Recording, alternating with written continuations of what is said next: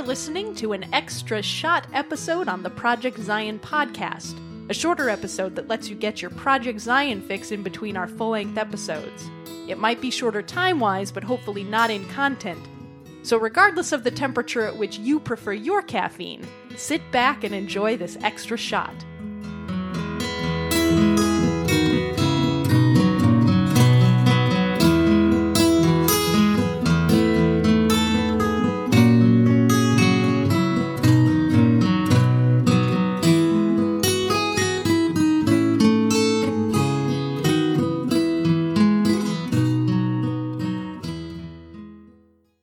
Welcome, my friend, to Coffee Connect.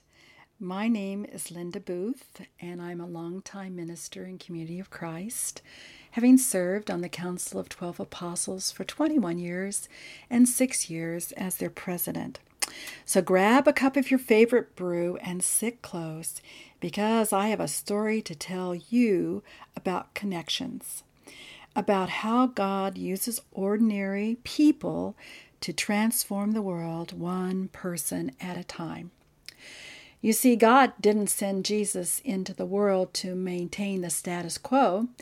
God sent Jesus to turn the culture and religious norms upside down.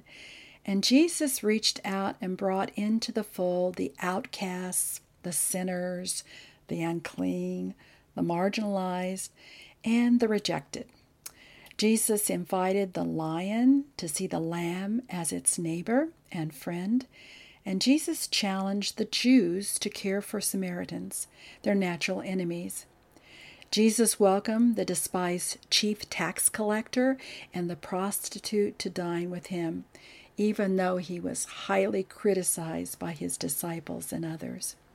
And Jesus showed us how to witness through simple everyday actions of compassion. And as a result, lives transformed and the world changed one person at a time. And we're called to witness like Jesus, one person at a time. In a past life, I served as the Director of Community Relations in the Olathe Public Schools in Kansas. And part of my role was to serve on boards of directors such as United Way and help nonprofits with public relations. One such organization was TLC, which stood for Temporary Lodging for Children. They provided short-term home and emotional and physical support to children and youth whose lives were in turmoil. To support a fundraising campaign, leaders asked me to help with a video that would share their story. I had the opportunity to sit with several children and teenagers, hear their stories, and interview them off camera. One olive-skinned girl with flowing jet black hair rarely looked up as I talked with her before the video camera taping. This 13-year-old had a tablet in front of her. On a white piece of paper, she was creating with a black ballpoint pen what looked like an intricate chain. To get comfortable before the interview, I asked her about her creation. She pointed to one line in the corner of the page and she said, "Look here, this is one person." I looked more closely, and indeed there was a small stick figure, line for the body, circle for the head, 4 lines extending to represent arms and legs. And she said to me, "See how this person is connected to the next one, and the next one, and the next one?" As I gazed at what I thought was a chain, I saw maybe 100 stick people joined together, hand to hand, winding around and filling the paper. I was amazed that this series of stick people formed such an intricate design. I was even more amazed when the teenager explained the significance of these connected figures. She said, "You see, it starts with one person reaching out to help another person. Then that person holds out a hand to the next, and it goes on until the world is a safe place for everyone." And what she said is true, isn't it? You and I are part of an ancient relay of witnesses.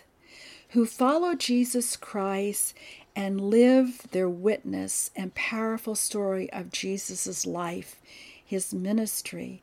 And through the power of story, generations of people were invited to follow Jesus because one person shared the story of Jesus, one person at a time. Over the years, I've been to the Portland congregation in Oregon 3 times. The first was to speak at a peace colloquy, which engaged members of its community. The congregation was small but enthusiastic about justice and peacemaking.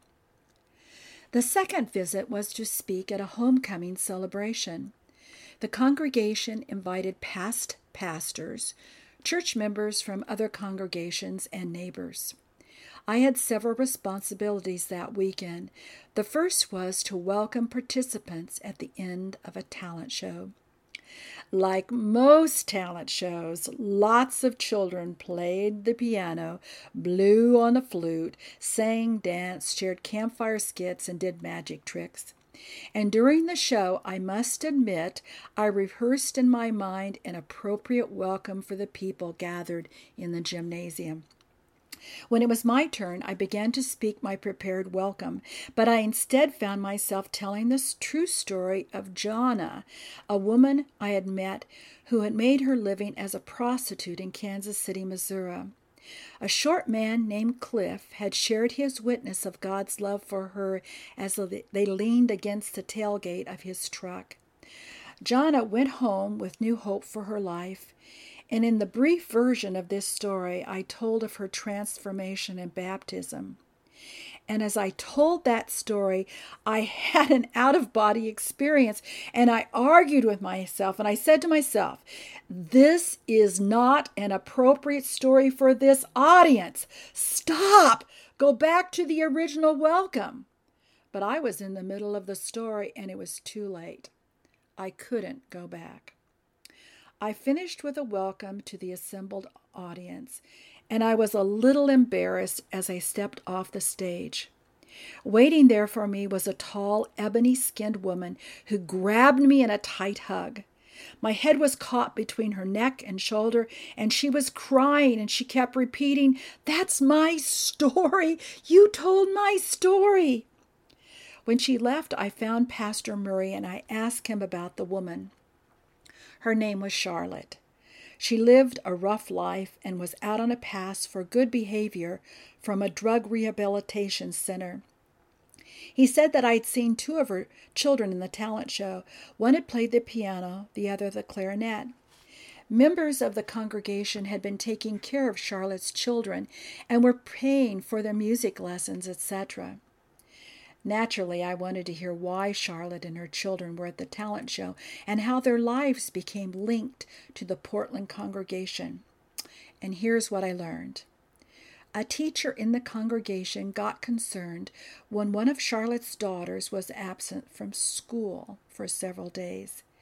She inquired in the school office, and she learned that Charlotte had been evicted from her apartment, and she and her kids were living in a park. The teachers began to pray for her student, and the more she prayed, the more she knew she needed to do something. So on a Saturday morning, she went looking in Portland parks for Charlotte and her children. And when she found Charlotte sitting on a blanket on the grass with her 2 daughters and a son, she sat with them. She listened to Charlotte's story. Charlotte's life was a mess. She had no place to go and no family to help her and her children. The young teacher told Charlotte she had been praying for her and her family. She boldly offered to care for Charlotte's children if Charlotte went into drug rehab. Charlotte agreed, and for several months the caring teacher and congregation had been loving and nurturing Charlotte's children. I was impressed by the compassion of the teacher and this congregation, and I asked Pastor Murray to keep me posted on what happened to Charlotte and her children. When I got home, I started getting voice messages from Pastor Murray on my office phone in the temple in Independence, Missouri. The first one shared that Charlotte was out again on a pass, had been invited to church, and someone had given her a Bible and prayed with her. The second one was that Charlotte was out again on a pass, again was invited to church, and had asked for envelopes so she could give something back to the congregation that had given so much to her and her children. Several more messages to update me on Charlotte and her children. Charlotte successfully completed the drug rehab program. Another. Members of the congregation helped her find an apartment and a job. Another. This excited message from Pastor Murray, quote, "Yesterday was Pentecost Sunday, and Charlotte and 2 of her children were baptized and confirmed. 2 years later, I was invited back to the Portland congregation to ordain Pastor Murray an evangelist. The congregation was packed. I knew Murray's family, and I recognized that most of the people packed into the pews were not his relatives. When I leaned over to the presider to ask who all those people were, he said that Charlotte had gone out and witnessed to the people in drug rehab and on the streets. She told them about a community that loved unconditionally, and she invited them into the community. And there they were, an assortment of people whose lives also were being transformed through the gospel of Jesus Christ and the loving fellowship of ordinary disciples who just loved them unconditionally." So there you go. Stories about how you and I can transform the world. It just takes loving one person at a time.